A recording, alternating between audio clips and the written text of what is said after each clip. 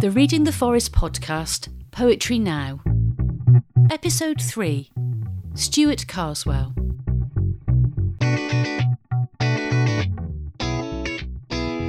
He's now an established part of the poetry scene in Cambridgeshire, where he lives, but his native Foresterdene is never far from his thoughts, and its landscape and places feature in many of the poems in his brand new collection, Earthworks. I caught up with Stewart on one of his frequent visits to the forest to ask him all about it. I get the impression from the poems, if nothing else, that you're a regular visitor to the forest and Wye Valley and sort of area. Yeah, that's right. My parents still live sort of on the edge of the forest in Longhope. I come back regularly to the forest. There's just sort of nowhere else like it, I think. It's the kind of place where once you have lived there and once you've experienced it, it sort of never lets you go, and you have to sort of keep coming back to it.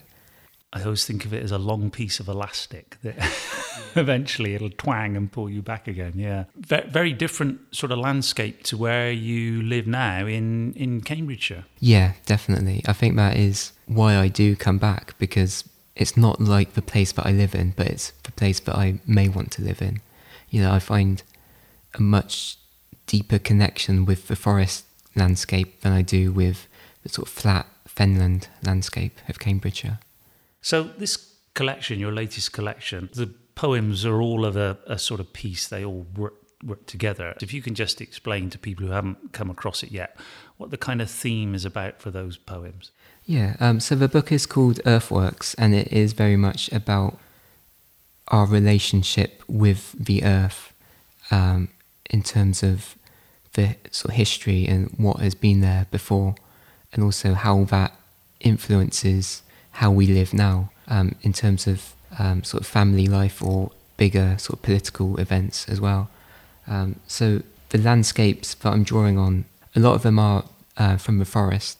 There's places like St. Anthony's Well is mentioned in there, for example, but also other sort of iconic earthworks across Britain, such as Sutton Hoo, the sort of Saxon burial site in Suffolk, and Offa's Dyke appears in the book as well.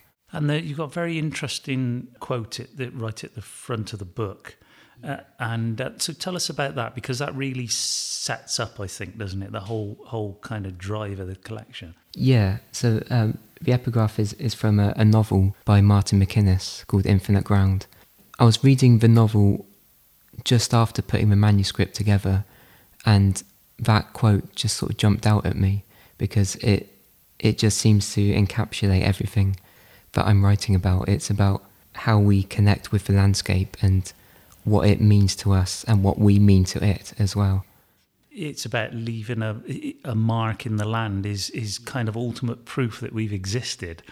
And there is a sense, isn't there, that when you look at historical monuments, it makes you realise how kind of relatively insignificant we are when you think of that long reach of history. But, as he says, it's proof that you've been, isn't it? Yeah, very much so. I mean, some of the earthworks, they are like over 1,000 years old or so. And if we think about like our own lives, I mean, when's the last time that I did something which is going to be seen in 1,000 years' time? To create something which lasts that long is a sort of great testament to people's skill and engineering, and, you know, to be able to engineer something from the earth which lasts that long is quite an achievement. The poems are really about people and place, would you say? Yeah, definitely. I think it's very much about people's relationships with landscape and with nature. It's not just about looking at nature and thinking, oh, isn't that beautiful? It's about thinking about how we have influenced that natural landscape to a certain extent, or how people who have been before us have been influenced by it or inspired by it. So in particular, like the Roman temple at Little Dean, for example, that was built there because there was a spring there, and you've got this amazing view of the River Severn from there as well. How much do you think, for you, the forest is a place about that history of people as much as it is about the environment and the landscape? One of the things I like about the forest is that there is a lot of industry sort of just hidden out in the woods. You can go for a walk in the forest and there'll always be something to discover. It'll be like a log mine shaft or an old bit of railway track bed. And these are things that have been built. That they are things that people who have come before us, or sometimes with mining it's people who are still here that they have done this to the landscape. They've worked it in this way.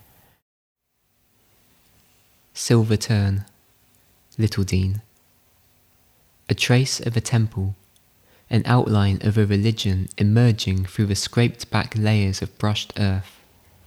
A square courtyard, stone-walled and fountain-fed, an alcove for a nymph.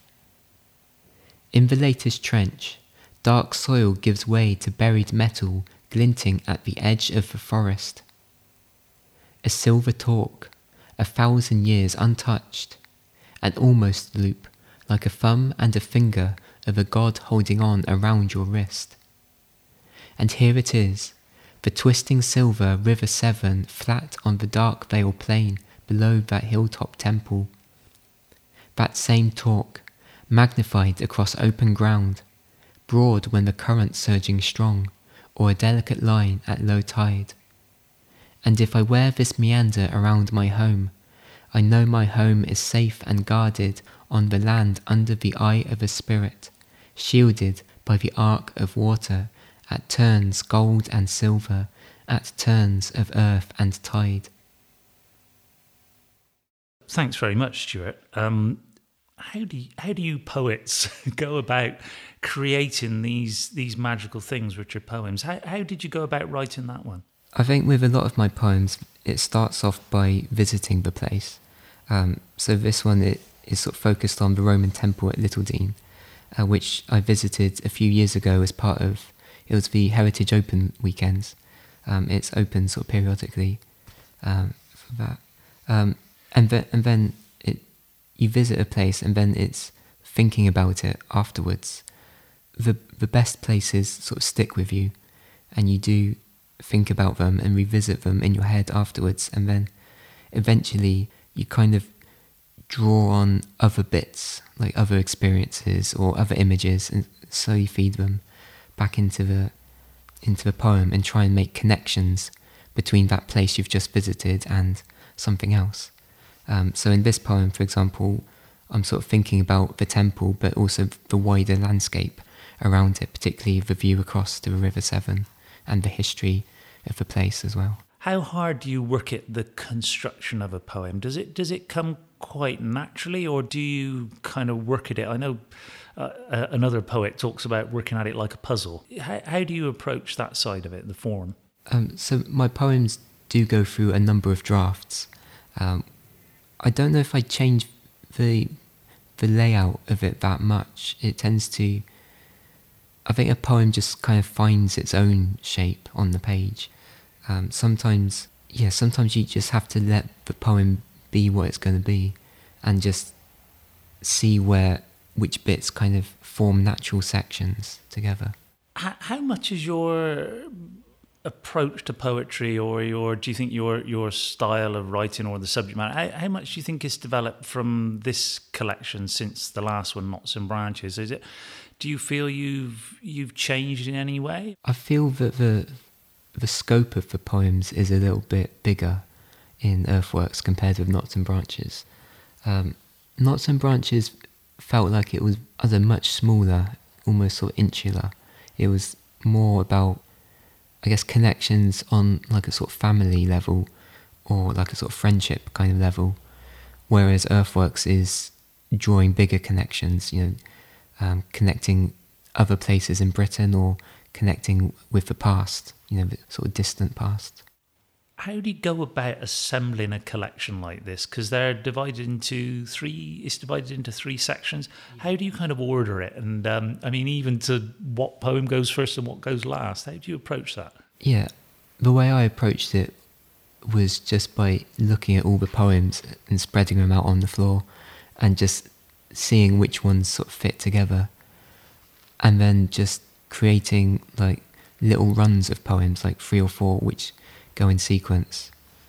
I did try a couple of times before I ended up with this manuscript to put a collection together, but I felt that I didn't have enough poems that were on a certain theme. It felt like there were a couple of big poems and I needed others that complemented that one. So I put together a few sort of draft manuscripts and then went off and wrote some more poems once I could see where the gaps in the writing were. And then, once I'd written those poems, I'd sort of go back and have another go at putting a manuscript together. You have a day job as well, but I know you're very involved in the activities associated with being a poet. So you're not just going out and writing and coming home, putting your collection together and quietly launching it out into the world. There's much more going on in your kind of poetry career, is that right? What does a contemporary poet do these days besides writing? Yeah, so one of the things I'm involved with is running a spoken word open mic night in Cambridgeshire called Fen Speak. I think with poetry there is very much a sense of kind of community among poets. Poets do spend a lot of time on their own writing, and it is quite nice to get out and to meet other people, other poets who have been writing as well. And open mic nights are a really good way of doing that, because you get to meet people and you get to hear their poems, and it's good for the people involved as well, because for some people it's their first time of performing on stage behind a microphone. It's good to encourage people from the sort of very beginning, just to be able to see other people reading their poems, people who have a bit more experience, and then they can be inspired by those fellow poets in their community. So how important is that for you, that performance element of poetry? I mean, I started performing poems through open mic nights. That was how I developed as a performer. I think that performance is quite important for a poem. I mean, there is a lot of discussion in poetry about the page and stage divide, it's called. And I don't really see that as being a divide. I think there should be just poetry and it should work on the page. Someone should be able to read it off the page and it looks good on the page. But then you also, when that poet reads it on stage, it should also sound good as well. It should be a poem that can be performed, that can be given life into it, a poem that sounds good. So I feel that performance is very important. It's very much core to the poem working, is that it has to sound good on the stage. Sleepers. A curtain of ferns spreads at eye height to a child and parts from the push of a hand to expose the shrinking clearing and the treasure at its centre. An ancient sleeper, laying like a sunken casket and shrouded by a puzzle of oak leaves. The specimen ornamented with metalware, rusted plates and bolts, brooches carried by the dead to the next station of life. Close the curtains, change the scene. A figure stands at the end of the platform, his face masked by a flag. Steam spirals around him, a spire above rows of sleepers. There is one line drawn from childhood through junctions to connections, and the destination is close to definition. I feel the platform vibrate from something about to begin.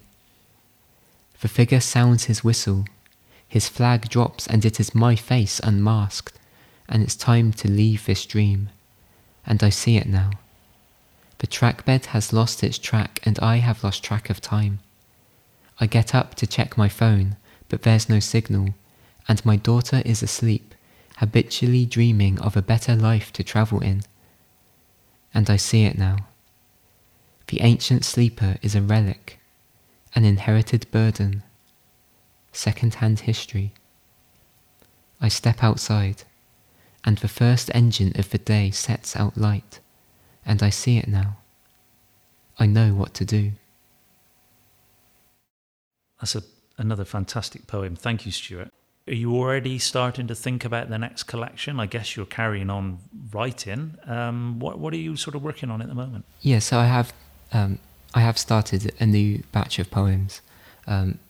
If you think of Earthworks as being bigger than Knots and Branches, the next one will be sort of bigger in scope than this. It's looking at connections on more of like a global, perhaps almost universal scale. It's more about humanity and how that connects with the planet that we're living on, and to a certain extent what we're doing to the place that we're living in. So my writing is sort of becoming a little bit more ecological, a little bit more political focused. Well, thank you very much, Stuart. Eagerly looking forward to that collection when it comes out, and thanks very much for talking to us today. Thanks, Jason. Many thanks to Stewart Carswell for talking to us about his latest collection of poems.